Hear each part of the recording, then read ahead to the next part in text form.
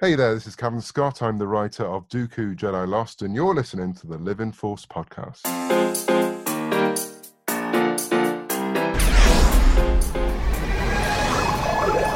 Welcome to the Living Force podcast. Hey, BD1. I'm Cal. A Utini production. Never known a forgetful droid. Episode 39, Jedi Fallen Luminous. Hold on, wait a minute. A hollow what? On this episode, A holocron. It stores information, but only accessible to Jedi. the next book is announced for the Legends Look Back podcast. Careful over there. That doesn't look safe. An update on Project Luminous. Healing stim. You're full of surprises. And a deep dive into Jedi Fallen Order. What is that? And now, here are your hosts. Get off my sofa! Get off my sofa! No! Get out of there! Get out! Dr. Corey Helton and Eric Eilerson. Do you have any idea how hard it is to get oil stain out of petroleum fabric? Oh, man. All right, we're pushed. We are pushed. Take Man. 2. It wouldn't be tradition if we didn't have some technical difficulties. Exactly. We'll see if anyone comes back. Oh, Looks like we got some trusty live old folks in here. Adam Dyson. That's there he right, is. Adam. What's up, man? Long time no see. We got to play some Battlefront soon, boy. Yes, man. I have been not playing actually. That's been the change. If I don't play with the Utini crew now, I just don't boot it up. Yeah, I'm the same way. I'm like, I don't really feel like getting on and contacting everybody and trying to arrange a game. Like, I just won't play. I'm a loser.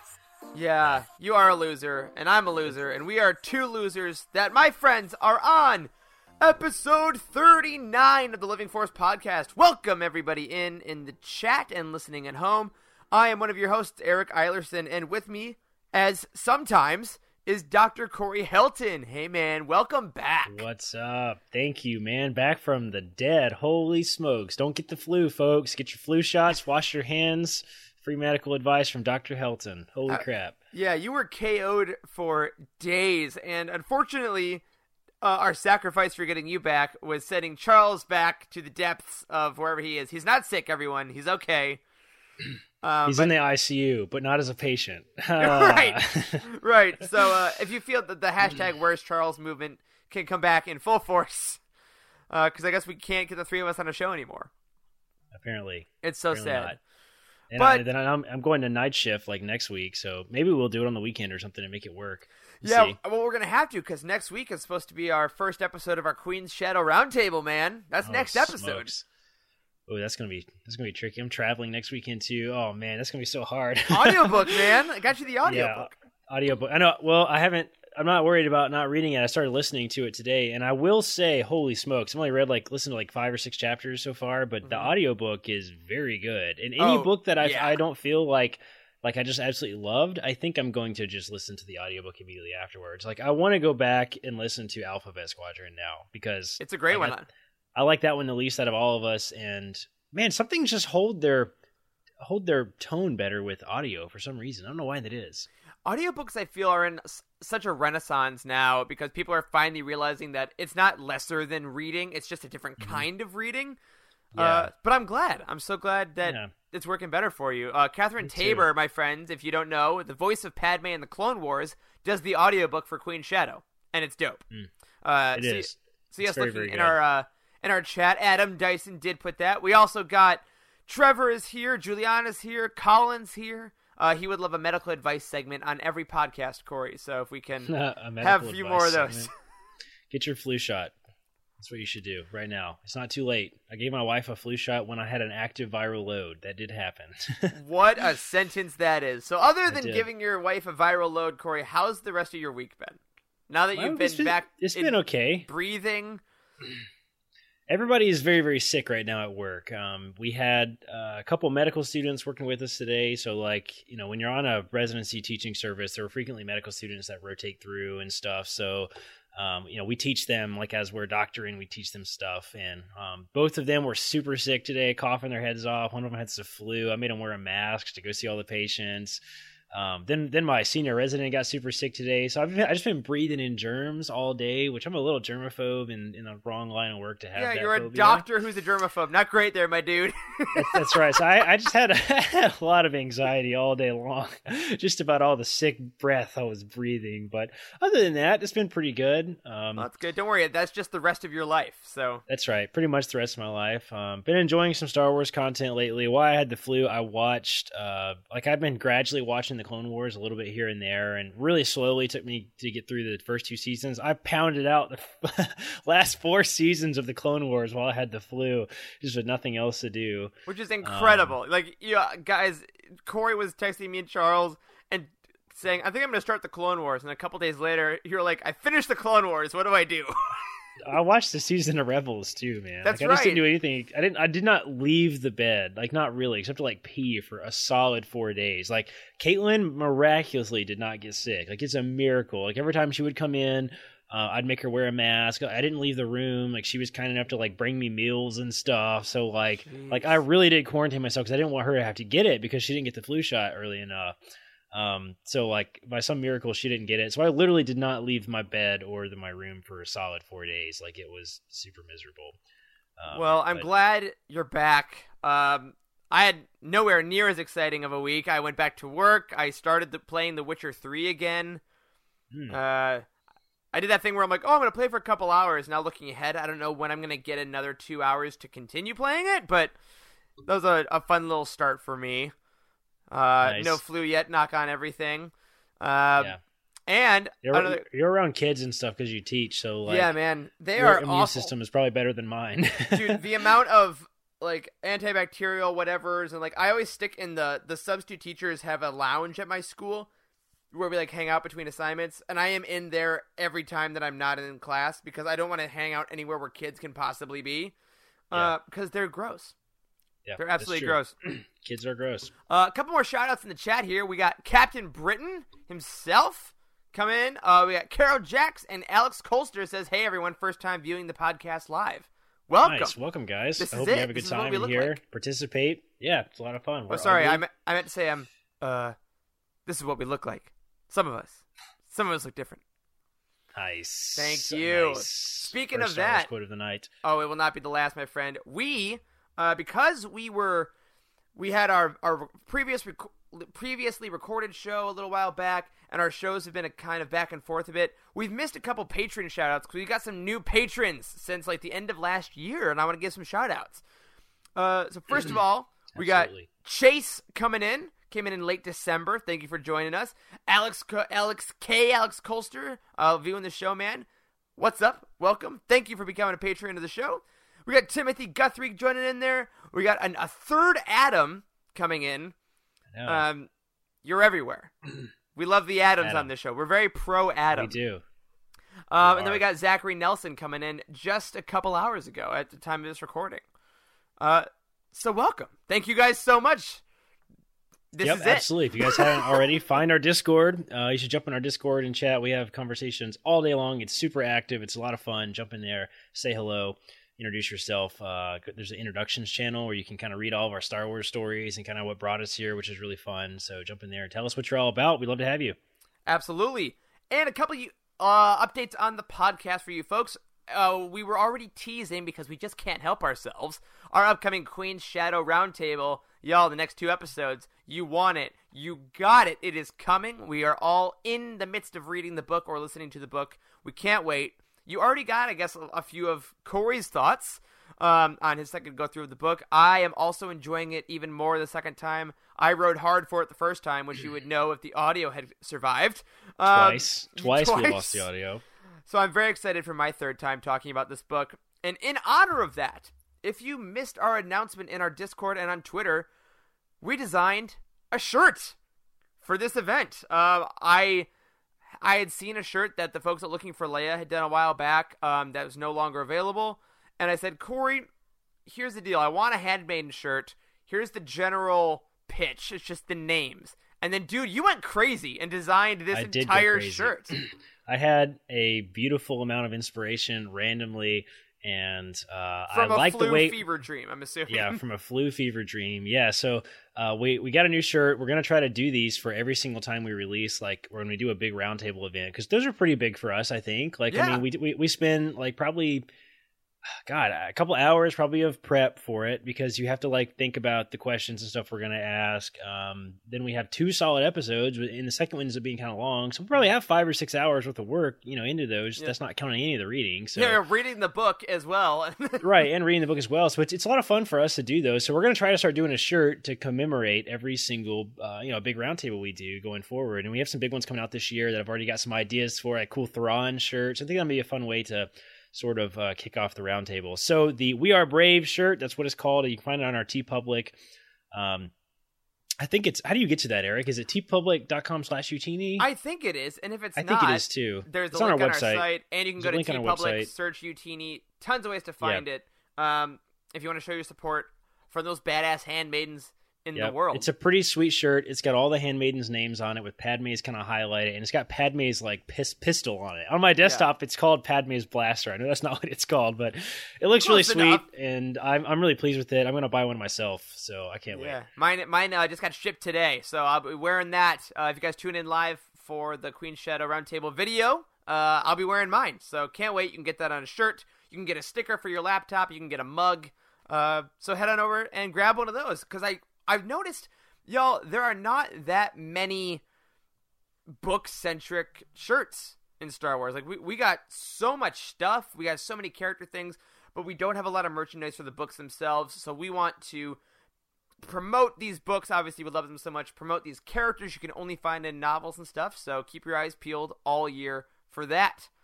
And on that note, as we said earlier, due to Corey's new night shift schedule, the part 1 of our Queen's Shadow Roundtable will not be at next Monday night. We're recording this Monday night the 13th, as we usually do. So keep your eyes peeled on both our Discord and our Twitter. We will be announcing our different record date, so you can tune in for that.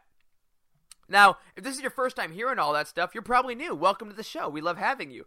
Please, if you are, subscribe to this show wherever you get your podcasts and tune in each week where we're going to talk all about the Star Wars EU, books, comics, everything. And if you are one of the people that has not left us a review on iTunes, please give us 5 stars, write a little blurb, and help people find us, and head over to utini.com where you're going to find our reviews, our articles, and our book profiles on every story in Star Wars.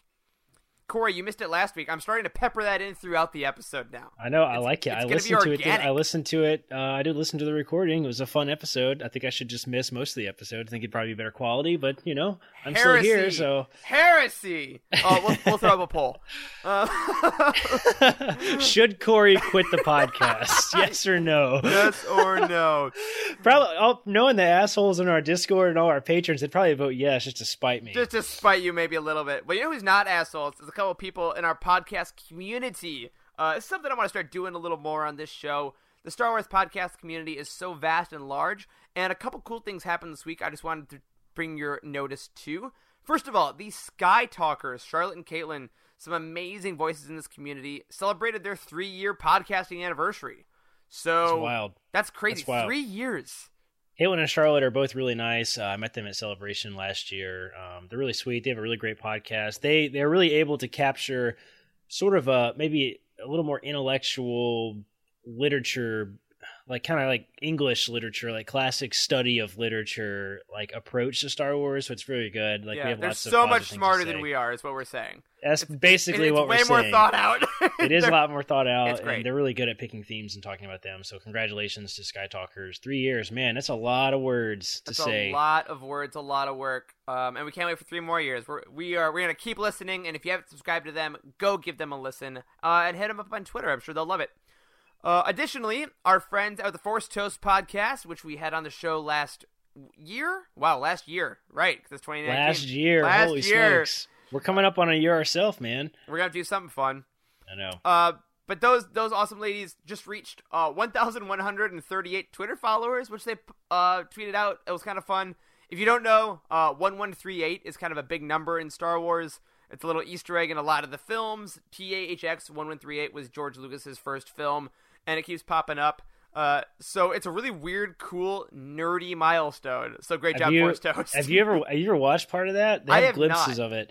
So they had glimpses of it. I've never seen it either, but they had glimpses of it in the Empire of Dreams documentary on Disney Plus, and it shows some of the stuff. And he did that as like a sophomore in college, and it's pretty freaky, high level stuff. Like, man, I would not be creative enough to do that kind of thing in Star Wars. I mean, in college, in Star Wars, in college, like it's a really weird, artistic black and white film with like crazy camera angles and movement. Like he did all that in college, which is pretty impressive. So George Lucas, his early days, man, very interesting guy. Yeah, you heard it here first. Utini says George Lucas good at filmmaking. Shocker. Hot takes. That's right. All right, a couple more things before we get into the meat of this show, which I don't even know if we've said yet. We're going to be mixing this show up between some Jedi Fallen Order stuff and a little Project Luminous talk. We called it Jedi Fallen Luminous. It's so Jedi cool. Nice. But before we get there, we have more book reviews. If you don't know, on utini.com, every book profile for every Star Wars book has a little place at the bottom where you can give a community review and a ranking. So we have 4 this week I wanted to highlight. We get more and more each week. We can't keep up, which is perfect. I love that. I love so much. You guys are doing an incredible job. But I picked out 4 of our newest reviews. I don't want to read them and highlight the people that gave them, and then maybe we'll rip them to shreds. I don't know, Corey. How vicious we're feeling. They're pretty vicious. I don't know. All right, well, here, I'll tackle this first one, which is from Robert Neese. He reviewed Kenobi, one of our favorites, gave it 4 stars, and says, I like the character of Obi-Wan, and checking in with him during what must have been a seriously difficult time for him was interesting, but for me, too much of the story's focus was on the family of shopkeepers he befriends and their dilemmas. Stakes are kept deliberately small. Overall, I did enjoy it, and most avid Star Wars fans will as well. Again, 4 stars. Totally not. It's a smaller scale book, and I think that's for some people love that. But Kenobi is one of the books in our sort of foundational books at Utini. Like we recommend you read certain books first if you've never gotten into Star Wars before. And Kenobi is one of those books simply because I think this actually kind of nails it. It's sort of small scale enough, but it makes it feel like the story of Kenobi is truly expanded, so it fits nicely into the expanded universe. So I agree with that to some degree.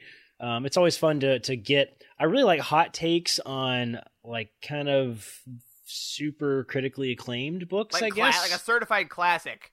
Yes, or like give a hot take on it. It's good to think critically of the things we love, and it's nice to see that. If you, Robert, I will tell you this, as I have recently discovered, if you have not listened to the audiobook and you actually physically read the book, give the audiobook a shot and see if you think differently about the book. Sometimes you get a completely different experience. So thank you, Robert. Brilliant. Corey, you want to hit that second one from one of our all-star reviewers? One of our all-star reviewers, P. Matty Ice. I was at the grocery store yesterday. I saw some Natty Light lemonade, and I thought of you, P. Matty Ice. I did. He reviewed Most Wanted. He or she reviewed Most Wanted. I actually can't remember who what your username is. I think you're in Discord, but I can't remember. Most Wanted gave it 5 stars. He said, this is a smaller scale story filled with fun and adventure. It really is a good story that shows, or that knows what it is and does not go too far. I really enjoyed this one and expands on both Han himself and the lore. So, excellent review from him. Yeah, one of our favorites, and keep your eyes out, folks. Remember, Ray Carson, who wrote Most Wanted, is writing the Rise of Skywalker novelization, which, if you missed on Twitter, I believe it was Laura from Force Toast posted that novelization will be coming out now March 17th instead of March 3rd. So if you pre-ordered through the UTNE affiliate link, possibly, know that you're going to wait another 2 weeks for that book. All right, another review. One of our favorites, they call me T13, Timothy in our Discord. This guy reviewed Heir to the Empire. Speaking of certified classics, gave it 5 stars and says, the title is simply, This Feels Like Star Wars. In context, Heir to the Empire was my first Legends read. Being up to date on canon, I thought reading a Legends book would be jarring, but I am delighted to be proven wrong. And then he talks a lot about the characters, the payoffs of the book, etc. in his review, but then he ends by saying, after reading this, I understand why it changed the perception of what Star Wars could be when it was released. It promises bold choices, epic storytelling, insightful character development, and a little weirdness to come. Totally. That's right. Heir to the Empire is pretty weird. It is pretty weird, and it's interesting that it's such a classic. Timothy Zahn really did change the game when he wrote that book, and he posted on Twitter this week, I don't know if you guys saw that he said that definitively Thrawn is not Force sensitive. I can't believe he just came out and said that. I know. I think it was like, hey, you damn kids, it's not the story I'm writing. I don't want to see these Everybody Twitter shut articles up. with your TikTok videos about Thrawn. That's right. That's right. Which is very interesting because we had all been at least speculating somewhat that maybe he had first sight or something as a child or something. Yeah. So he shut all that story down, man. So yeah, so I'd be very interested to see now where Thrawn goes, because I mean, you know, I've been very vocal in the past about how I think Thrawn has been a little overpowered here and there, and I said in Discord earlier today, maybe that was something the story group could have used, was to be like, okay, he's a little Force sensitive, and we're gonna explore that, so maybe that's why he's too overpowered. And Zahn's like, nah, he's just the best. So deal with it. I know. That's right. That's right. Another review, we got one from Chase, just Chase on here. It says Darth Bane, Path of Destruction. He gave it 5 stars. He said, "Hail Darth Bane." I love that. This was the first book I read, and I wasn't sure what to expect. I was immediately hooked. Reading the transformation of Darth Bane was great, and it gave great insight into the philosophy of the Sith. I couldn't put it down and finished it far quicker than anticipated. Darth Bane has become my favorite Sith, and his story is fun for all sides of the Force. Spoiler, he rides a freaking Rancor. Take my money. Can't wait to start Rule 2. I totally back that up. I listened to the audiobooks for the Darth Bane trilogy recently in the last 6 months or so, and I support that fully. Darth Bane is excellent, so that entire trilogy is excellent. Also in our foundational books. Yeah, Darth Bane, my favorite Dark Side books, I think. Absolutely tremendous storytelling. Real quick, I want to jump into the chat here, because there's a quick couple comments I want to address from Juliana and Timothy Dunlap, talking about kids' books, because we haven't talked about them a lot. Because I want to tell you guys, I do have 2 kids' books sitting at my apartment here ready for review. I wanted to get the reference, the Rise of Skywalker Visual Dictionary review out quickly last week. Check out utini.com if you haven't read that. So I put those 2 off to the side for next in the queue. But keep your eyes out on the site. I will be reviewing 2 additional Star Wars kids books, and there is a Utini Kids Corner article on the site. If you go into the search bar and look for Kids Corner, you'll see those. There's a couple of young reader books. So we love the kids. Some of them. Totally. If they read Star Wars. Juliana, you can go review the kids' books yourself on our website if you want. You can just like you normally leave reviews for other ones, search for them on utini.com, and you can leave reviews as well on kids' stuff. Yeah, and if you want those reviews on the show, all you got to do, look up the book on utini.com in the scroll, or in the search bar, or in the release schedule, or in the timeline, anywhere you want. Scroll down to the bottom and add your own star rating and user review. You can also email us if you're confused or need some extra help at livingforcepod@utini.com, tweet at us at livingforcepod, or join our Utini Discord community by going to utini.com/discord. All right, couple updates on Utini itself. This week, today actually, as we're recording this, we released our final bounty hunt episode on The Mandalorian. It got delayed a bit by Corey being sick and near the brink of death, but it is out now. On that episode, you can hear me and Charles talking about our Mandalorian thoughts. But Charlie, wow, Corey. Charlie. I mixed right. your guys' names. Charles and Corey. Charlie and Corey. Nice. Corey, since you weren't on that episode, what did you think of the last couple episodes of The Mandalorian? A tweet-length response.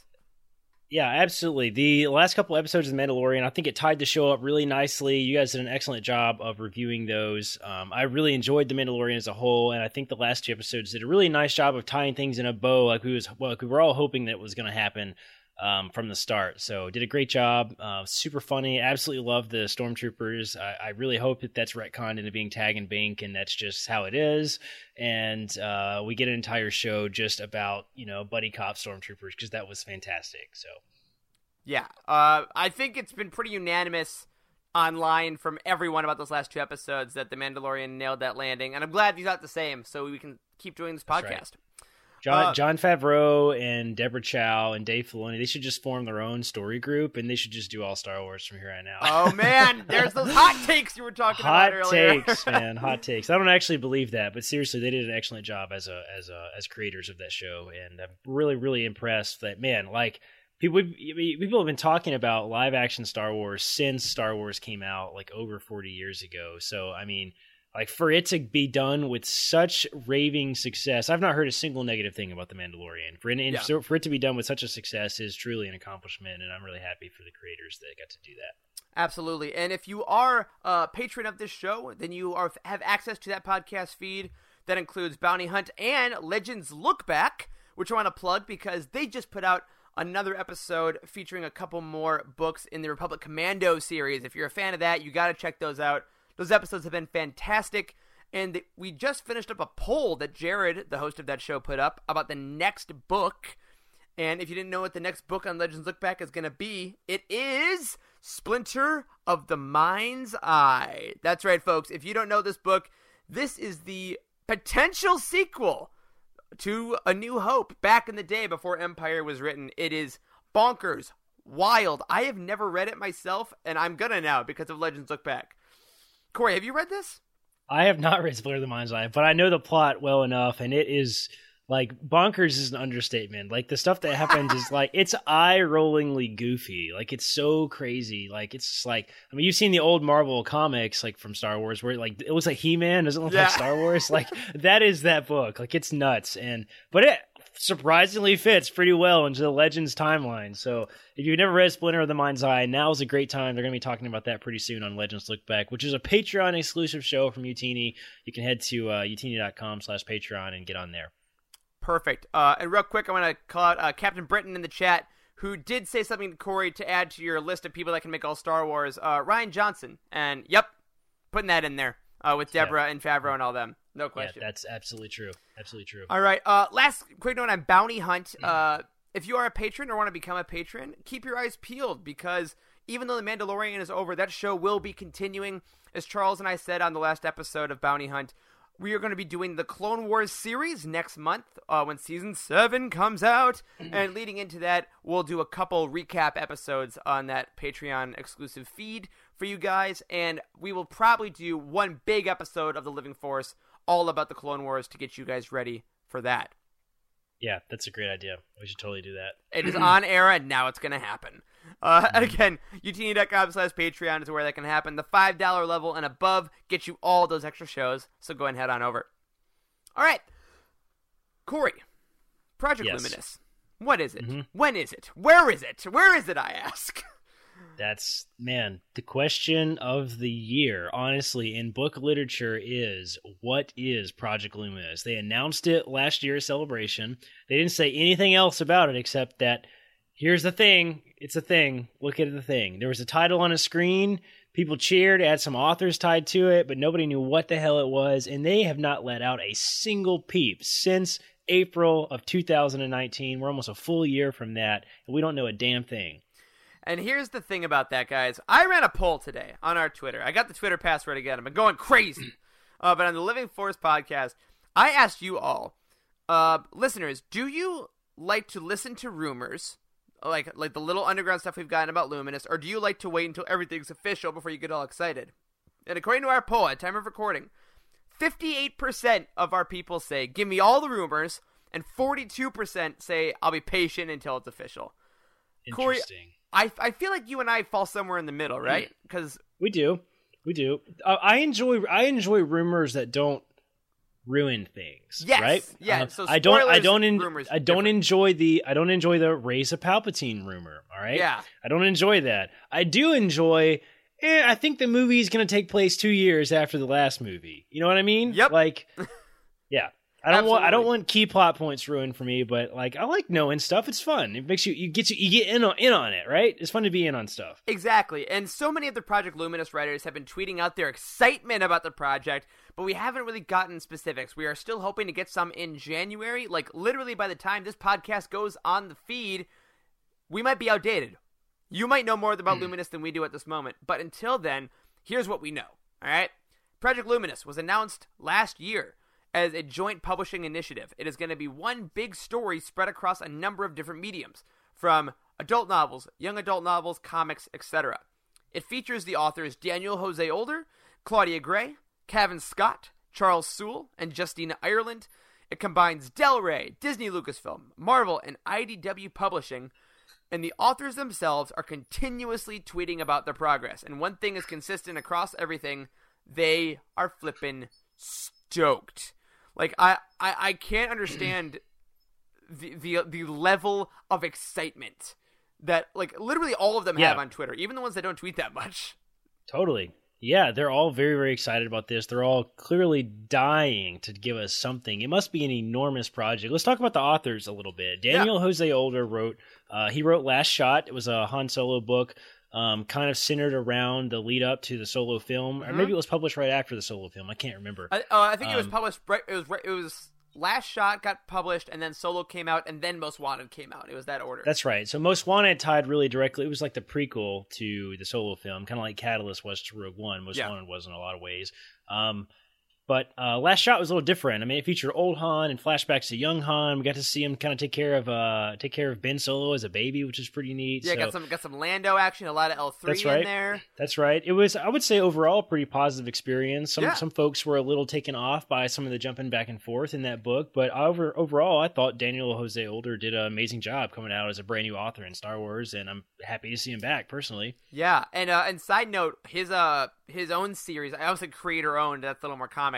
His novel series, the Shadow Shaper Chronicles, I believe, are on sale on Kindle right now. I got the first book the other day. It's like $2. So if you want more Star Wars authors, like support their independent projects as well. That'd be awesome. Yeah, totally. We also had Claudia Gray and Kevin Scott. Claudia Gray, obviously a superstar, Master and Apprentice, Lost Queen. Star, total goddess. Bow down. Nicest person ever. I got to see her at Celebration last year briefly. Super nice. Totally going to try to get her on the show this year. It's one of our big goals is to have the legendary Gray on the show. And then also Kevin Scott did Dooku Jedi Lost. He's done a lot of comic work. You guys might have heard us. We interviewed him last year. Go find that. Friend of the show. Friend of the show. One of my favorite interviews I think we did. He was a super fun guy to hang out with. He's so lovely. And he had impeccable mic quality. He did. Impeccable mic quality. That you can't underrate the mic quality. It was really beautiful. Good. We also have Charles Soule and Justina Ireland. Charles Soule. How do you say? Is it Sewell or Soule? I think it's Soul. Like soul, like soul food, soul. Yeah, I think that's what it is. That's what I always say. I just don't know if that's correct. Until I hear an interview with him that says something different. Yeah, so he did the Vader comic, or at least part of the Vader comic. The what is it? What's it called? The Sith one? Darth Vader, Dark Lord of the Sith. Yeah, so it's very confusing to you guys that are not super familiar with comics. There's a bunch of Vader comics. There's Vader Down. There's just the comic called Vader. And then there's the really, really, really good one called Darth Vader, Dark Lord of the Sith. Yep. And that's the one that Soul did, and oh my god, it's unbelievably good. Like, the mythology I see I'm surrounded by nothing but fear and dead men. Oh my god, it's so good. Yeah, he writes Charles Soule incredibly well. He really does. He's probably the superstar of the comics right now in Star Wars. Yeah. Then lastly, because right now he's also writing the new Star Wars mainline comic that just launched in this month on New Year's Day. They relaunched Star Wars #1, so it takes place after Empire, and he's taking the reins on that. So they're trusting him a lot with that main title. Nice. And then lastly, Justina Ireland. She wrote Spark of the Resistance. Yes, sir. Yes, also a fairly new author to Star Wars. Like, right? I think that was the first thing she had. Was that the first project she'd done? I can't remember. I think so, either the first or second, but the first one I read at least. And I can't remember. Really it's the first. It's definitely her first journey into kind of the novels / young adult. Like it's that weird sort of category of book, like between young adult and then also like kids. It's like a middle grades kind of book. They're pretty small. That was a fun experience. I didn't get to read that one. You did though. Eric, didn't you? I almost called you Charles. Man, we're both doing it. We miss you, man. But yeah, I did. I know. It was a really cool, just Star Wars story. Just a little adventure. Had great Rey, Rose, and Poe. It was a blast. It was in the Journey to Rise of Skywalker, and I'm guessing she's going to probably be doing another kind of middle grade novel. Because Corey, if I had to pick, right, if I had to do a fantasy draft on these authors, who I think's doing what, I think Daniel Jose Older is going to do an adult novel from Del Rey. I think Claudia Gray is going to do a young adult from Lucasfilm. I think Kevin Scott's going to do a comic at IDW. I think Charles Soule is going to do a more adult comic, quote unquote, at Marvel. And I think Justina Ireland is going to do a younger reader novel.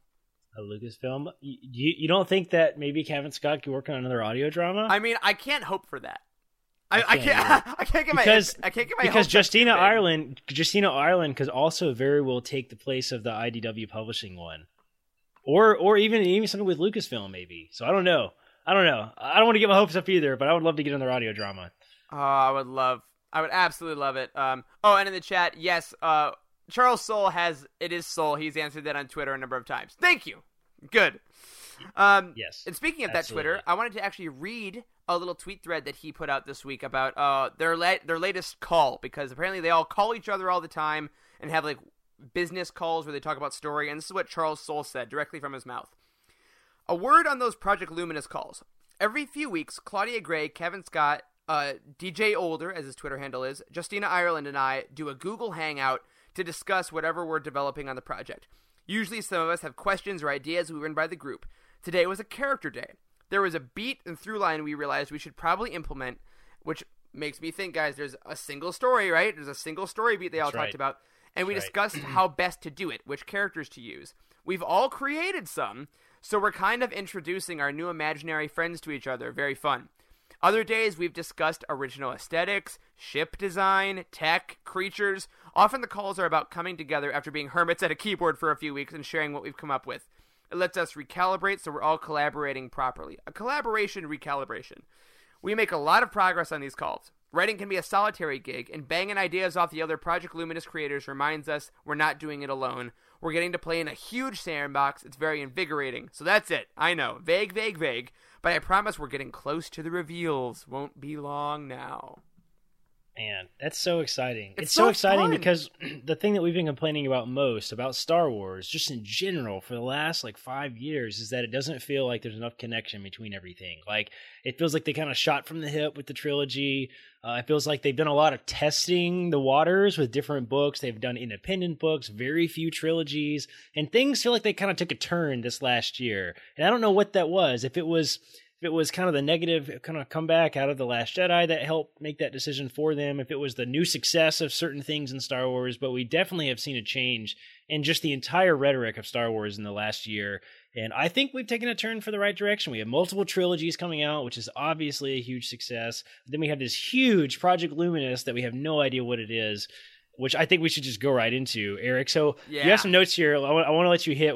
This seems to be kind of what I guess you think it's going to do. Let's hear it. Yeah, I wrote the notes, so I get to say what I think. The rumor this week has been that Project Luminous will take place in the High Republic era, which is something that was mentioned only in Dooku Jedi Lost and the Rise of Kylo Ren comic recently. And as far as people can tell, the High Republic is not the Old Republic. It takes place about 400 to 500 years pre the Skywalker saga. So this is post-Bane. This is post-Revan. This is in that weird spot where we think the Jedi were kind of at the height of their power, where the Republic was really good. Like, literally the High Republic, the good times. Right. The Jedi think they've destroyed the Sith because the Rule of Two is fully in action now. And it has been for a couple generations. So there's a possibility that no real canon. Alex Damon over on Star Wars Explained did a cool answer about this during their Q&A this week, and said there's not really any stories in canon or Legends already at this time period, because, a lot of times with canon, they'll say, well, in Legends, we've already done that, so why are you doing it over? Why are you trying to replace it? And I think this is brilliant if they do that, because it's not replacing anything. It's just pure new content. What do you think? Yeah, I think that's a very interesting idea, the High Republic. And there's, if you hadn't read that entire little tweet thread from Charles Soule, I don't think I would have maybe bought it as much. The biggest rumors I've heard recently, and what I personally thought, is that it was going to be a little closer to Phantom Menace kind of projects, because I really do feel like the little small group of projects that we got last year was a test run for, can it work outside of the Skywalker saga, right? So we got Dooku, Jedi Lost, we got Master and Apprentice, and those were both our favorite books last year. Oh yeah, and Queen Shadow is getting a Queen second Shadow book. too, It's getting a and sequel. she's getting and a second book. So clearly that era is super, super successful, and it was successful. So I've been saying ever since it was released that it was a test run to see if that can be successful. And then we got the relaunch of the Clone Wars. So there's just a lot of things happening that are backwards, right? They're back in that era. So I was really kind of on board with the idea that maybe this was going to take place closer to Phantom Menace. But now that he's saying, they're talking about designing ships and stuff, and that's all peak High Republic. That sounds really good. Plus, I love the name High Republic. That sounds awesome. Isn't that fun? I think it's really cool. And I mean, hey, can you imagine if Project Luminous is launching the timeline of the High Republic, like it's launching an era, if that's what they do here, and then they decide, hey, guess what? That's where Rian Johnson's trilogy is going to take place. We're going to set up the era in books, and then we'll do movies about it. Oh man, you're making my heart get warm inside. I love now. Speaking of Rian Johnson, yes. Briefly, exciting things this week. Both you and I are both members of AMC A-List, which has been really fun, and we both have seen Knives Out in the last week. And holy freaking smokes! I saw that movie. I saw that movie about 3 nights ago. I turned to my wife at the end and I said, "The internet is wrong. Rian Johnson is a fucking genius." Like.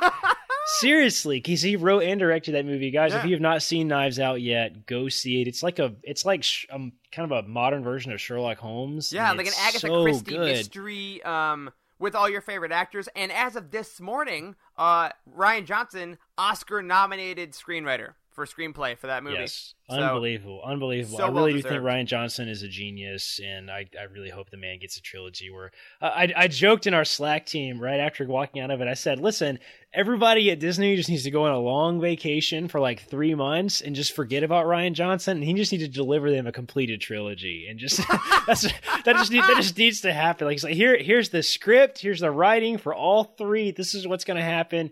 All right, give me money to make it. That's what I want to happen. All right. Oh, yes.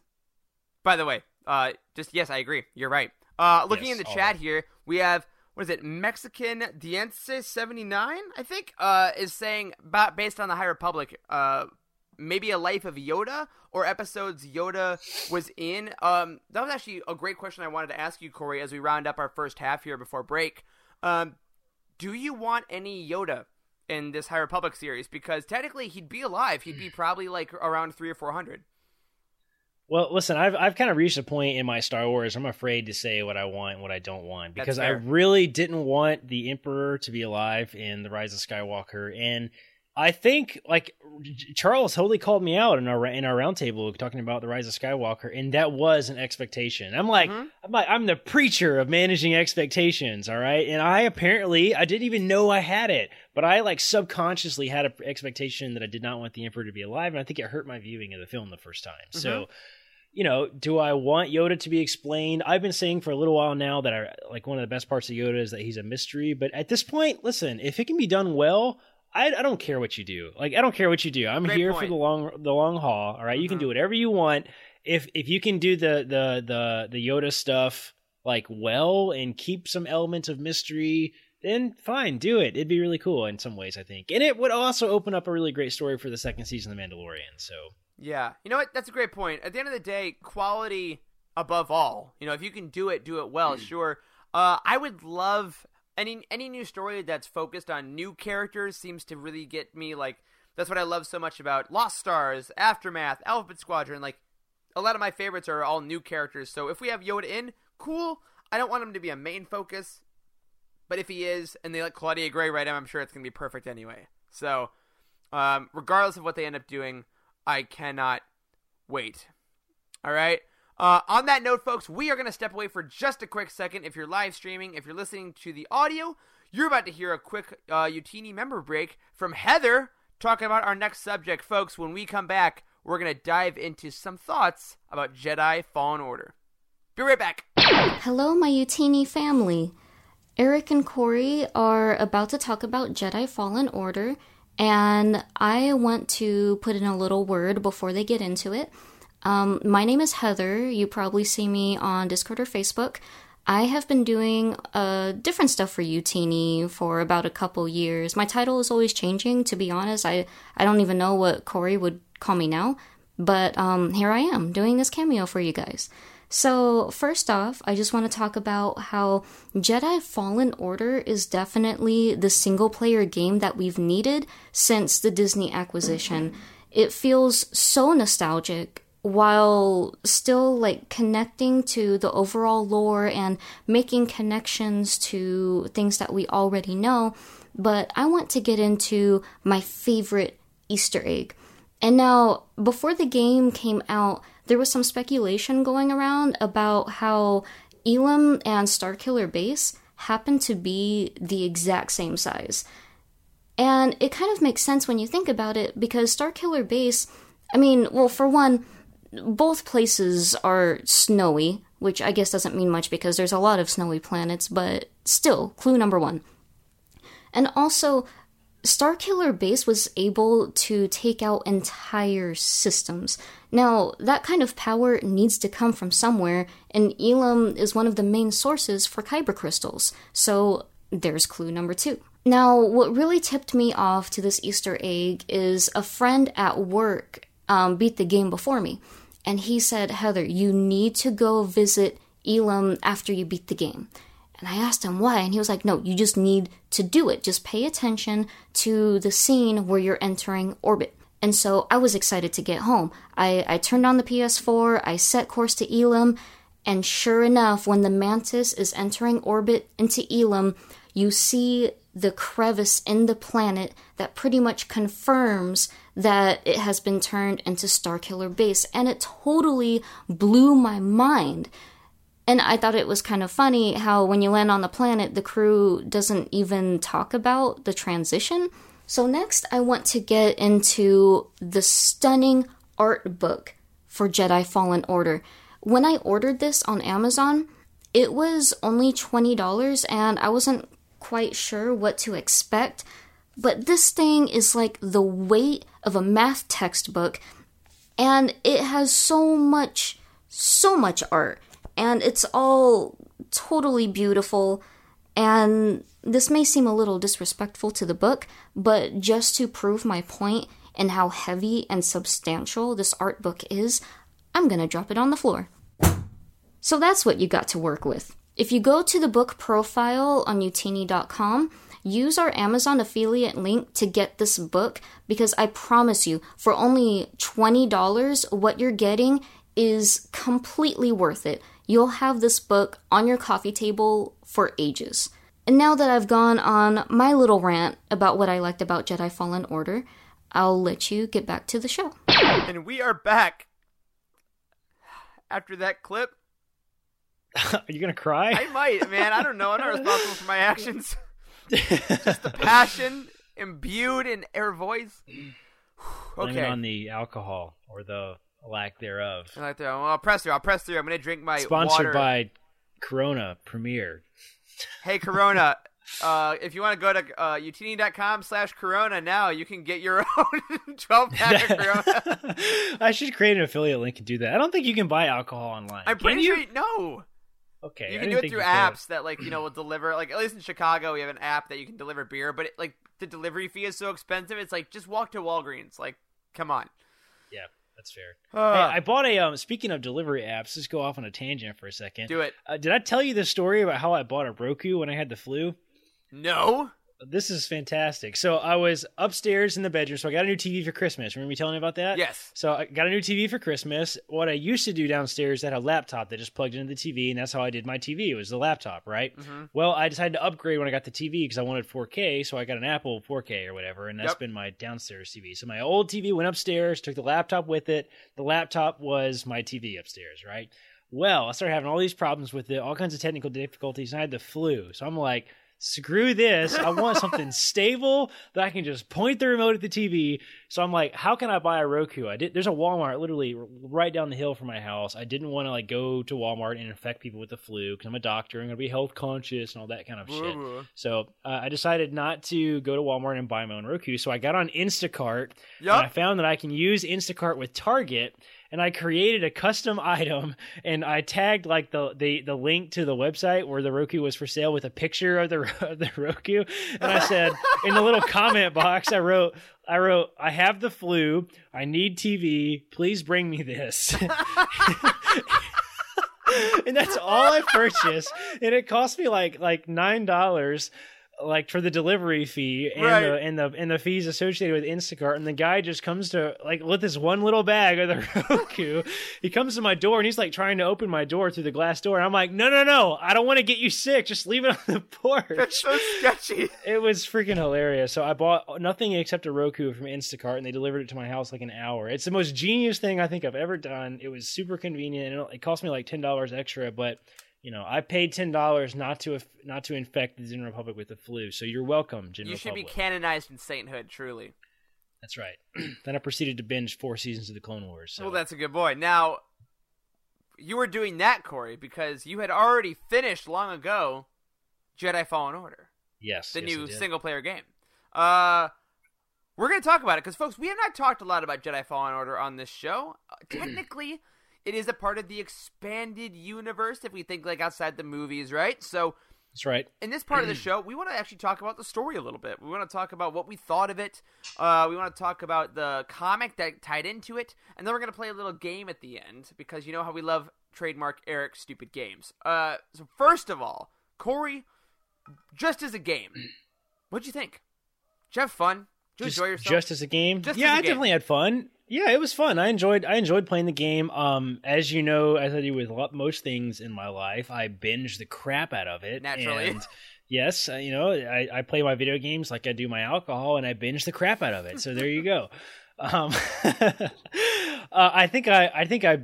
My wife and I, we decided it was the same weekend that Jedi Fallen Order came out. The new Pokemon game came out, and my wife is a big Pokemon fan. Yep. So we had early in the week, we were like, "Do you want to spontaneously go on a camping trip, or do you want to sit around and play video games all weekend?" So we decided to tell everybody that we were going camping, and then decided not to go camping. Instead, we played video games all weekend. So nobody knew we were here. It was fantastic. We just had just the two of us. So I did nothing but play Fallen Order for I think I beat it to 100% completion, by the way, Yeah. in 25 hours, and I did that in 3 days on a weekend. No, So that sounds about right. I mean, yes.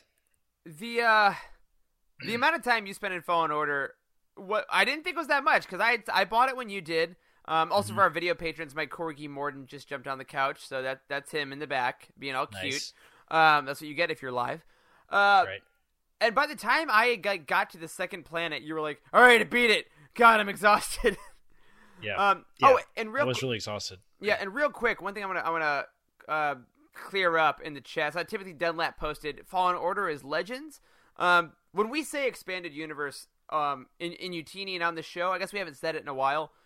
We are including all canon and Legends. I know Legends used to be called the EU, but in our minds, EU is anything that expands the universe of Star Wars. So that can be canon and right. it can be Legends. So That's right. Just to that clarify. is a lot of folks for some reason nowadays tend to refer to the expanded universe. People think you're talking about Legends, but we always clarify on our show. When we're talking about Legends, we actually say Legends because expanded universe now is a much better general term because it expands on the film. So literally both canon and Legends is all under the banner of expanded universe, and there's canon and Legends versions of it. So Fallen Order came out after 2012 or 2014, the Disney acquisition, so that by definition makes it canon. So we can trust that the story that happened in Fallen Order actually is the quote-unquote real story, right? So if there are any books and such like we're going to talk about, if we get things like that, it all exists in the same universe as Rey and Finn and our main heroes in the movie. So that's why we're talking about Fallen Order on the show, and I hope we get some good stuff coming out of it.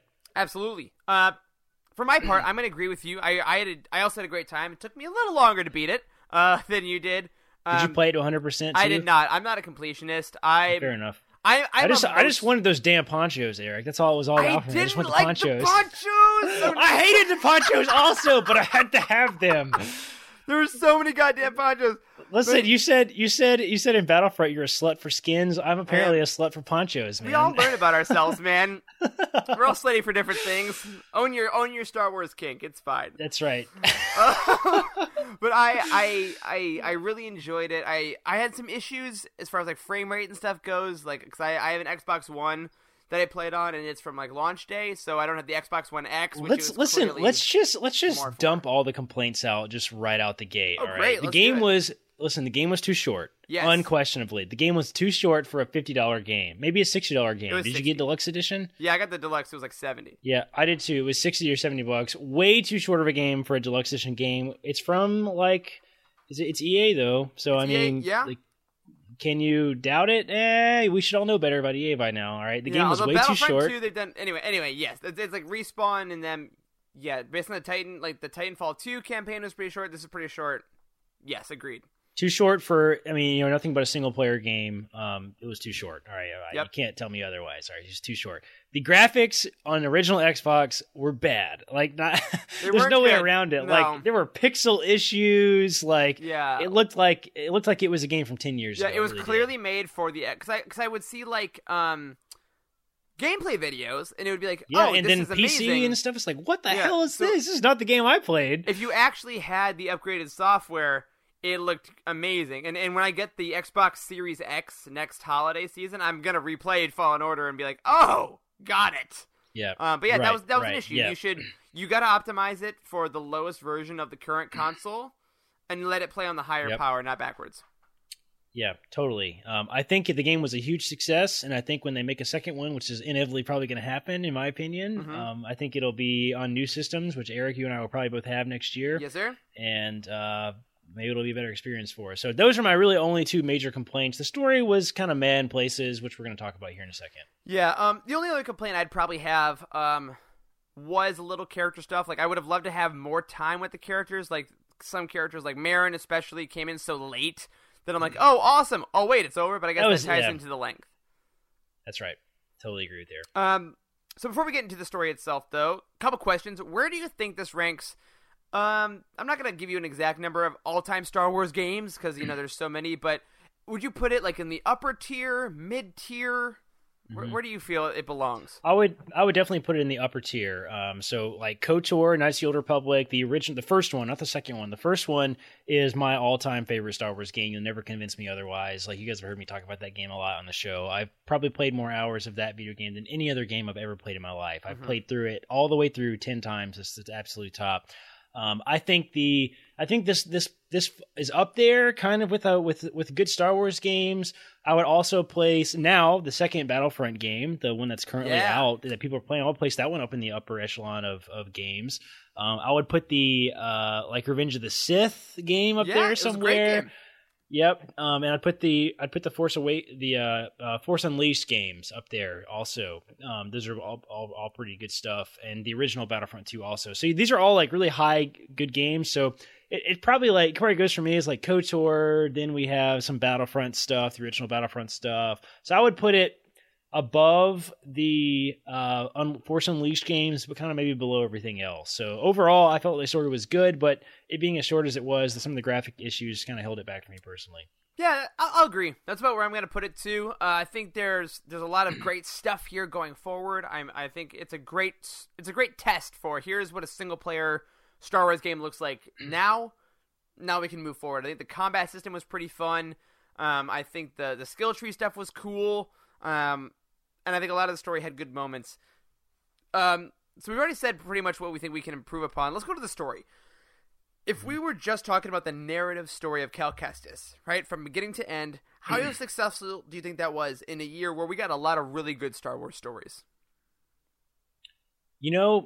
Storytelling in games, especially the single-player storytelling in games, is something that's very, very challenging for EA to do for some reason. I don't know why that's the case, but every time they have to tell any story, it seems like they create a really, really good big picture, and then they deviate from it so much that it ends up with a really choppy story. A perfect example of this is the campaign in the Battlefront, the first Battlefront game. Or the second, Battlefront 2, with what's her face? What's her name? Iden Versio. Iden Versio. Okay. Yeah. Which for the record, I liked a lot more than you did. But go on. Yeah, that's very, very true. But to me, that story felt very choppy, and you see it in small places. Like, you have cutscenes, and the acting is kind of weird, and then like things just move at a weird pace. You compare something like the second Battlefront game to like the Uncharted games, right? Like, which have a damn near flawless storytelling experience. Like, it's unbelievably good. Like, the cutscenes perfectly mesh with the gameplay, and oh my god, the Uncharted storytelling is so freaking good. And this game was somewhere in between. All right, yeah. I think that's what it was being pitched as to us. Like, this was like, oh, it's Uncharted Star Wars. It was, but it wasn't. It wasn't at all. Like, I mean, it was, but like that's like saying that like off-brand candy is as good as like pretzel M&Ms. Like, no, it's not. Like, I get what you're trying to say, but it's off-brand candy still, right? So, and this felt in some ways to that. The story, I think, was the big picture. I actually really, really liked, like, hunting down the, like, holocron kids. I mean, given that's a pretty old trope in Star Wars now, we've seen it a lot. But it's good. I liked it. But I thought it was great. The setup was very, very good. The first planet with Cal on with his friend, that was all done really well. Like, I liked the story. Like, for the most part, I had some issues toward the end.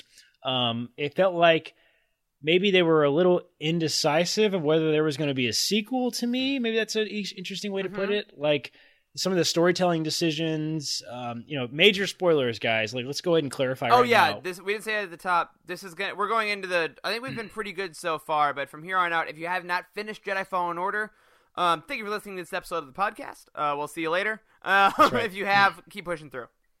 Yes, so you get towards the end of the game. You finally fight the is it the ninth sister?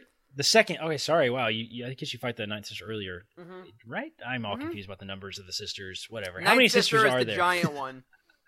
Yes. Okay. So the second sister, which is one of the main characters in the game, you finally fight her. Then you immediately fight Vader. Like after that, and that was like that progression of stuff from where you meet Myrin. Yeah. I don't know how you remember all these damn names, Eric. You're clearly an actor with an excellent memory of this stuff. Must be it. I definitely didn't just research it today. That's right. Yeah, definitely not. All memory, baby. Yes. The progression of things that happen before you meet Myrin to fighting the second sister to getting your ass kicked by Vader is just...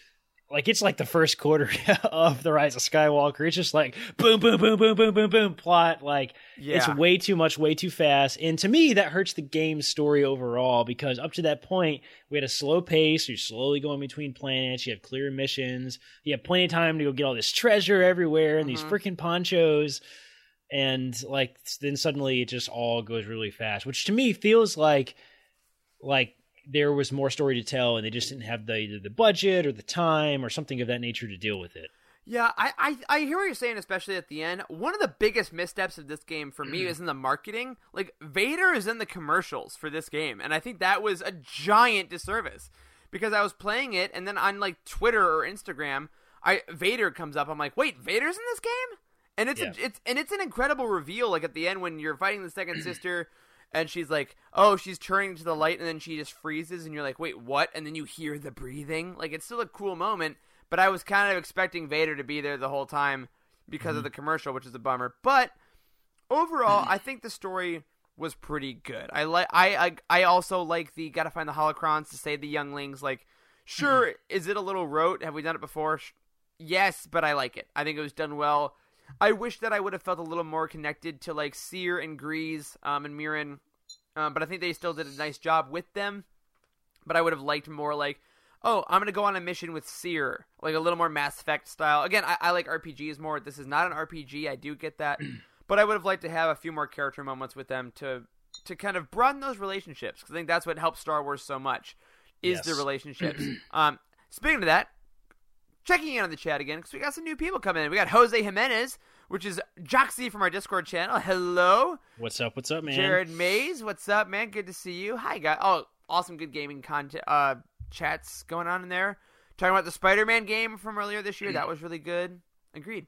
Yeah, that's a great point Trevor brought up. He said the comparison in quality, like, oh my god, that's a good point, because the technology on the PS4 is very similar to the original Xbox stuff, and the Spider-Man game was gorgeous on that console, so I don't know what the hell happened. But... well, and I think that's the thing, is that as Star Wars fans, we have a tendency to say, I love this game because it's Star Wars, and then it's blank. Like, I will always love it because it's Star Wars, and that's true. Absolutely. But I also want to judge it based on its own merits. Like, Last Jedi, when it came out, was my movie of the year for movies. Not just, it wasn't the best Star Wars movie that came out, it was just the best film. And same things with, like things like Master and Apprentice was the best book I read last year. Period. It wasn't just the best Star. So, like, when you have a game like this, you're like, it's a good Star Wars game. But as far as other single-player games, I still think they have a ways to go. But I do think they'll get there. So, on that note, Corey, what were some of your favorite moments from the game? What were some of those times where you were just like, oh my god, this is freaking Star Wars, man. and I love it? There were a lot of actually really big moments in the game. I really wish I could have spent a little more time on the original planet. Like, the whole scrapyard thing was... Bracca, yeah. Bracca, man. Bracca was a really, really great Star Wars planet, just in general. Yeah. Like, it felt like epic Star Wars. Plus, it had that... I think the most successful stuff in Star Wars is things that vaguely tie into existing stuff, right? And we're like, what happened to all the stuff after the Clone Wars? And they had this entire planet with these giant freaking cruisers on it, and like people actually like cutting them in half with giant lasers and shit. Yeah, was like awesome. that moment in I forgot what planet it is. You guys might correct me in the chat. The planet where you go inside the Venator and you get to go through the starship and find like the wrecked TIE fighters. That's the main one. It's the main planet, the one you spend all the time on. Zepho, yeah, it was on Zepho. Okay, yeah. It's I loved that. I loved going inside the Venator to be like, and finding all the clone helmets and all the stuff and being like, oh my god, like, yeah. Yes, it's really, really cool walking around and seeing like, oh, this is the hangar bay. I remember what this looks like. Like, and that was awesome and fun. And the Assassin's Creed kind of feel of that original planet really did set the tone for the rest of the game and did a really great job of like, those the were way good you have mechanics. to change. I really did like the climbing and the platforming mechanics. I really dug. And using the Force with them, like, jumping and freezing stuff and pulling vines to you and swinging, like, I thought that was all really cool, and that's what I want out of a Star Wars game, you know? I don't want to just use the Force when I fight, because Jedi use it all the time. That's right. It was fun. I really enjoyed that part. The planets in general were really awesome. I really, really like Zepho. Zepho was a great planet. I like Kashyyyk a lot. I like climbing the tree, and then the flight on the giant beast down the tree was like freaking majestic for me. I thought that was really great. Yeah, that really was too. And even on the quote unquote bad graphics that we experienced on the original Xbox, Eric, like the wide-scaping vistas were done really well. Agreed. And were really gorgeous. And I totally agree the bird scene was awesome. Also, the similar bird scene on when you're fighting the thing on the Night Sister planet on Dathomir. Were you on Dathomir? Yeah, Dathomir. Yeah. Yeah, that whole fight. That was awesome. Man, that was a really, really great scene. So there were a lot of really epic feeling moments in the game that were a ton of fun. So I really liked a lot of the stuff. I do think, oddly, despite how short it was, we were talking, the ending was kind of abrupt. That last sequence with Vader might have been my favorite part of the whole game, just because I felt like that was Rogue One. It was scary. Vader. Yeah, it felt really freaking scary. You're gonna die. Like scary. The tactics in his little bio that came up were just like run. Yes, 100%. It was so scary. Like I really love how new canon has made Vader like so OP. Like, please continue that. He is. Like, yes, he is so OP, and it's amazing. And he was really OP in this game too. So I really like that. And then one last thing I want to talk about before we get into Easter eggs that were kind of fun. The part on Ilum where you have to basically remake a lightsaber and you get a new crystal. I love that. I if you guys don't know about me, I love crystal lore. I love kyber crystals. I love the episodes of Clone Wars where the younglings go and build their lightsabers and go through their trials. So to do that on Ilum was so cool. And Corey, I got to ask, what color is your lightsaber? Or was Cal's? Oh man, I played with a variety of colors. I think mostly I played with. I changed it every single time. I sent you guys pictures of all my lightsabers as I was building them. I changed it like every time I had a chance. I wanted to experience like the full breadth of the game, so I very frequently changed my lightsaber. Frequently changed the colors of what clothes I was wearing. Like the whole time I played, like because I wanted to play different things different ways. And I think mostly my favorite lightsabers, I guess, were purple.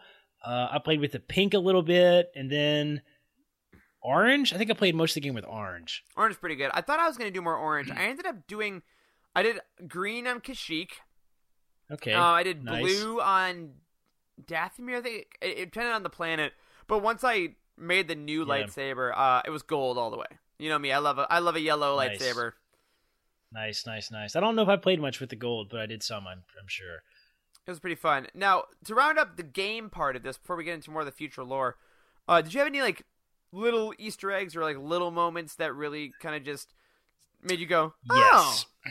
Oh my gosh, I like jumped off my sofa. I told you guys about this, I think in a previous episode. I don't know if it was in a recording or not. There was a scene. I was on Ilum, and you remember how you can train the droid to do like take over other droids and stuff.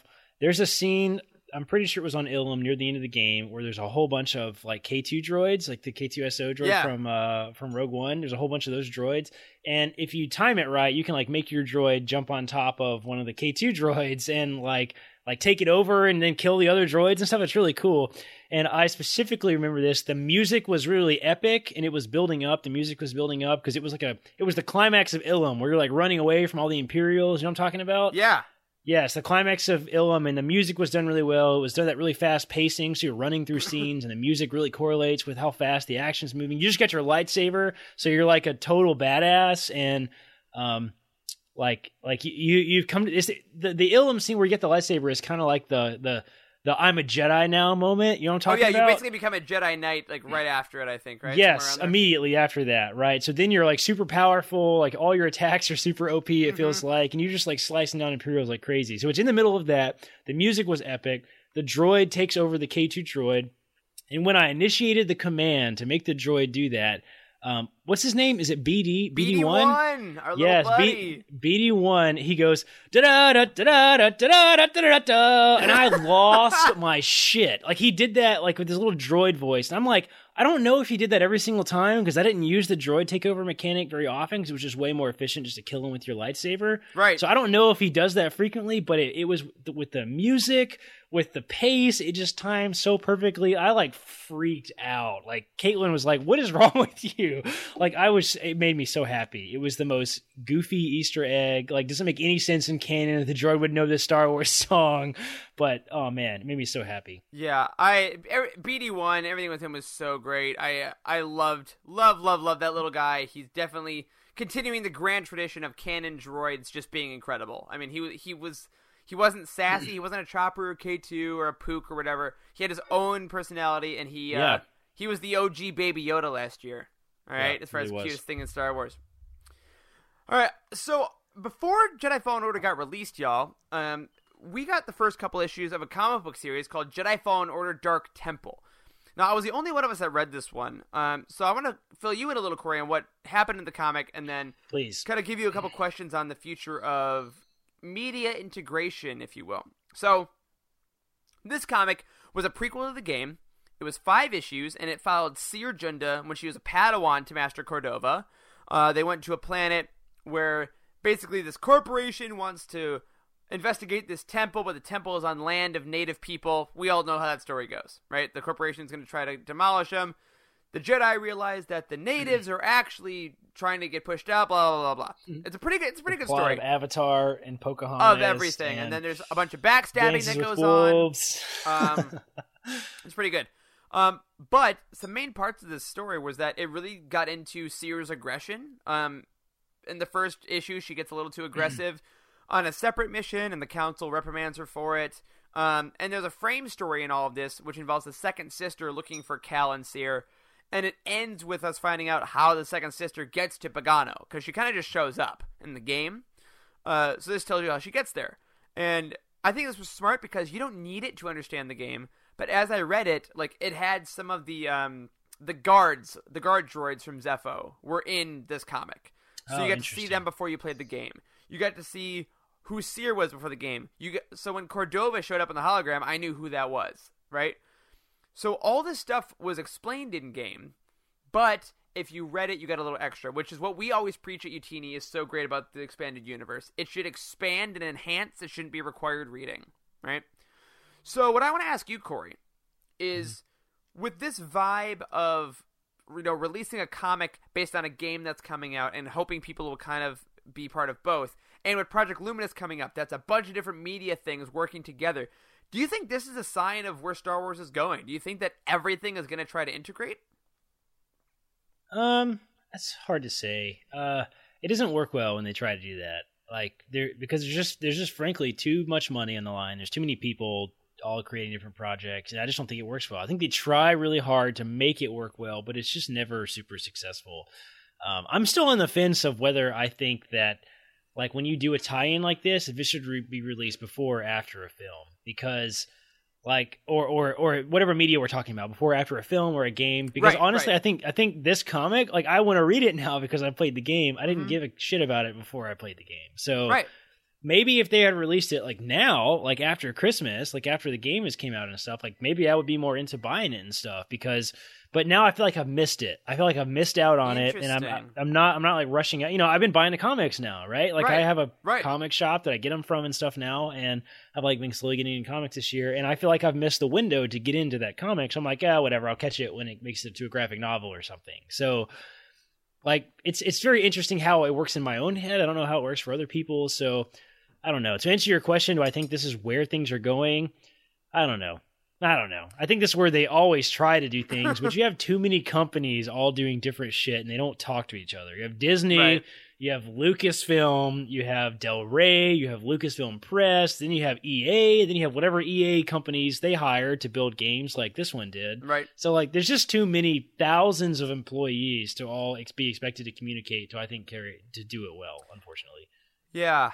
I hear that. I think that we've seen it done well in cases like when Solo came out, when Most Wanted came out right after that, and we all said how much we loved that because we had met Kira and Han, and then we got how they met. They got that prequel. Yeah, so that was great. That's and then a good point. Resistance Reborn came out right before 9, but that's because we already had 8, so we wanted that lead in. So I think there's a couple of points where that works, but very interesting about the comic, though. That's a great point you make. You know, now that you've finished the game, if you want more lore, it's there, but it's not necessarily pressing. So I think that's going to be a continuous experiment that we see. And on that note, I'll be really interested to see what Luminous does. Like, what's the release schedule like? And is it chronological? Right. Is this one story literally that says you need to make sure you read the book because between issues 1 and 3, this book happens sometime after 2. So I wonder if we're going to get like a big Project Luminous timeline in the beginning of books. Because I'm a slut for timelines, Corey. You know that. Me too, man. Me too. So, we'll build a special one just for our site. I'll use our engine on our site to do it. Amazing. Well, we'll be keeping track on how all those products get released in the future. Yeah, I'll put it this way to really simply answer your question. I want my expanded universe to expand on whatever the main thing is. Right. So if it's a film, I need the book to expand on the film. All right. If I haven't seen the film yet, how the hell can I expand on it? So, all right. Most Wanted would not have been nearly as good if we hadn't seen Solo first. Great I think point. That's the case. And I really wonder how a book that doesn't directly tie into a movie like Resistance Reborn would have done immediately following a film. I think it maybe have been more successful financially, and I think we would have gotten a different experience out of that book after having seen the film. Because the big stuff is the most important. Video games and movies are the most important. Yeah, so we'll kind of see how they decide to release stuff going forward, especially now that we're getting other separate books. I mean, we're getting a Queen's Peril isn't related to literally anything, but they're waiting until the shadow, no pun intended, of the film is kind of gone. Absolutely. Right? Absolutely. So speaking of that future, Corey, 2 questions. Number 1, they're probably going to make a sequel to this game. We can guess because it's called Jedi: Fallen Order. I can guess maybe there's Star Wars Jedi: something else. If the next game coming down the pipeline, do you think it'll be a sequel to this game? Do you think it'll feature Cal Kestis as well? Not necessarily what do you want, but what would you... I'm gonna ask you to have expectations for just a second. What do you think it's going to be? I think we'll see a sequel to the game. I think we'll see a fully realized, like, sequel to the story, like a fully realized Cal, right? I think he's come to terms with a lot of it. I think he's going to be like sort of second season Kanan Jarrus of in Rebel. Second, third season where he's like, so, I am a Jedi, right? Like, so he has Jedi missions. He's realized his potential. You start out with a little more force powers, and your force powers are much more advanced now. I think we're going to see more of Cal's maybe like fight with the dark side, like his own dark side, because this was really about him figuring out that he's a Jedi, right? Yeah, so we didn't really opening see a lot himself of back up to the Force, literally. Exactly. But we didn't see him tempted by the dark side. He wasn't seduced, right? Not really. So we haven't seen that yet. I would love to see him kind of maybe searching for other Jedi. That would be a really cool. That'd be a lot of fun. I'd love to see some more flashbacks with the clones. Like, I would love to see like a third of the game, a full third of the game is all flashbacks to Clone Wars where you're fighting droids and shit. That would be amazing. That'd be awesome. I did love those flashbacks. That Order 66 flashback was horrifying. The music, oh my god, it was so good. That was my favorite part of the whole game, was the Order 66 stuff. Broke my heart. I agree. I think that we'll keep going with Cal's story. as he tries to rebuild the Jedi Order. I would love to see him maybe... I mean, this is my go-to answer for everything. Can someone run into Ahsoka? What's she doing? Can someone, at some point, just run into her? Please. I know. But hey, we may have more to talk about that as the year goes on if rumors prove to be true. But we'll tackle that in a far future episode. Last thing, folks, I did promise you a stupid game. And boy, do I deliver when I say I have a stupid game. Guys, I told us... Charles got out of this because he's at the hospital. Boo on him. We love books here. We love future books here. We love books based around properties here. So I said, if we each had to pitch a book that was based around this game, what would it be? All right? So here, Corey, I'm going to go first. I'm gonna take this first slot. Do it. I was thinking, what is not necessarily, an obvious choice, right? Not what's the first thing I thought of. I thought about it for a bit. What's some characters that I would like explored a little more? What do I want expanded, if you will, in this universe? And I came down on Marin, right? I want to know more about this Night Sister. So what I've decided in my brain is a book called The End of Night. And it's a book that's all about Marin dealing with the death of all the Night Sisters, right? She's like the last one, essentially. And I want her on Dathomir, figuring out what she does on this planet. How does the planet react to this loss of life, to all these sisters who have cultivated the dark side energy? I want to know what the Night Brothers are like, the politics of that are like, that are different than just Jedi, kill him, Yeah. So I want it from her point of view because I found her super fascinating, but we didn't get enough time. So I want the End of Night book, starring the Night Sister, going all around Dathomir, talking to the Night Brothers, and I want it to be written by Delilah Dawson. I think she would rock that book. Interesting. What do you think? Looks like Wes is joining us here for a second. Here, let me mute him so he doesn't steal our camera again. I would love to see some more information about the Inquisitors, personally. Oh yeah. We got a big look at them in the Rebels TV show, and I joke all the time that the worst thing that's ever happened in Star Wars animation is the Inquisicopters. I love the Inquisicopters. I freaking hate those lightsabers so much. I cringe every single time I see them. So good. The I never even heard that term. I saw it on Reddit a while back. That's funny. It's funny. I'm like, damn, that's beautiful. I would love to see second sisters fall to the dark side and like really see like her training as an Inquisitor, to her coming to terms with the fact that all the Jedi are dead and she's being tasked with hunting them down. Maybe even some more of the what's the main guy? What's this guy called? The main Grand Inquisitor? The Grand Inquisitor, yeah, maybe some more of his story, but we've gotten virtually nothing from that, other than what little we saw in Rebels. Yeah, we got Rebels. How many of them are there? Are there 50? Are there 100? We got a small look at them in the comics as well. Yep, but still, the Charles Soule Darth Vader comic. You got a little bit there, but right. a little bit of what's a new Inquisitor's life like? What is the idea of constantly being pulled toward the light and saying no, and having to push that back and push that back and push that back, and dealing with the fear of Darth Vader, feeling like they're all going to be just destroyed by Darth Vader at any given moment. That would be a really captivating novel, I think. So I'd love to see something like that. I agree. That sounds awesome. Well, folks, we went a little long this episode, but you know what? There's too much freaking good Star Wars happening. That's why. So before we get out of here, I want to say thank you to everyone in the chat. Again, blowing up as it usually does.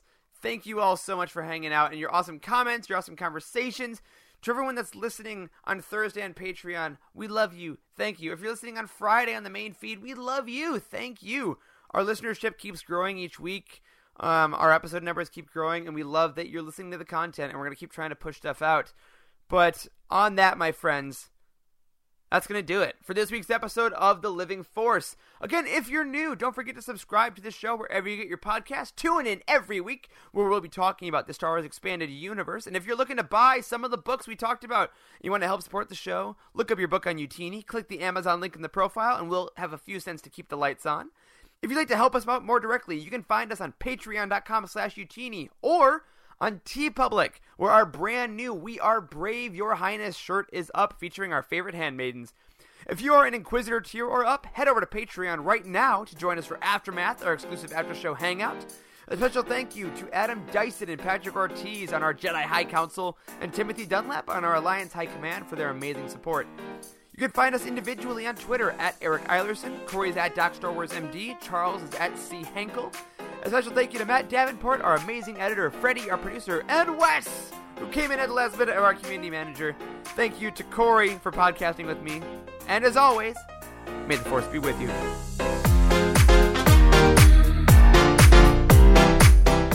There is no hatred. There is joy. There is no division. There is union. There is no apathy. There is passion. There is no gatekeeping. There is community. This is the Utini Star Wars Fan Code. Embrace it, live by it, and above all, trust in the living Force. That's all for this week. Join our community and surround yourself with like-minded fans by visiting us online at utini.com. Until next time, may the Force be with you.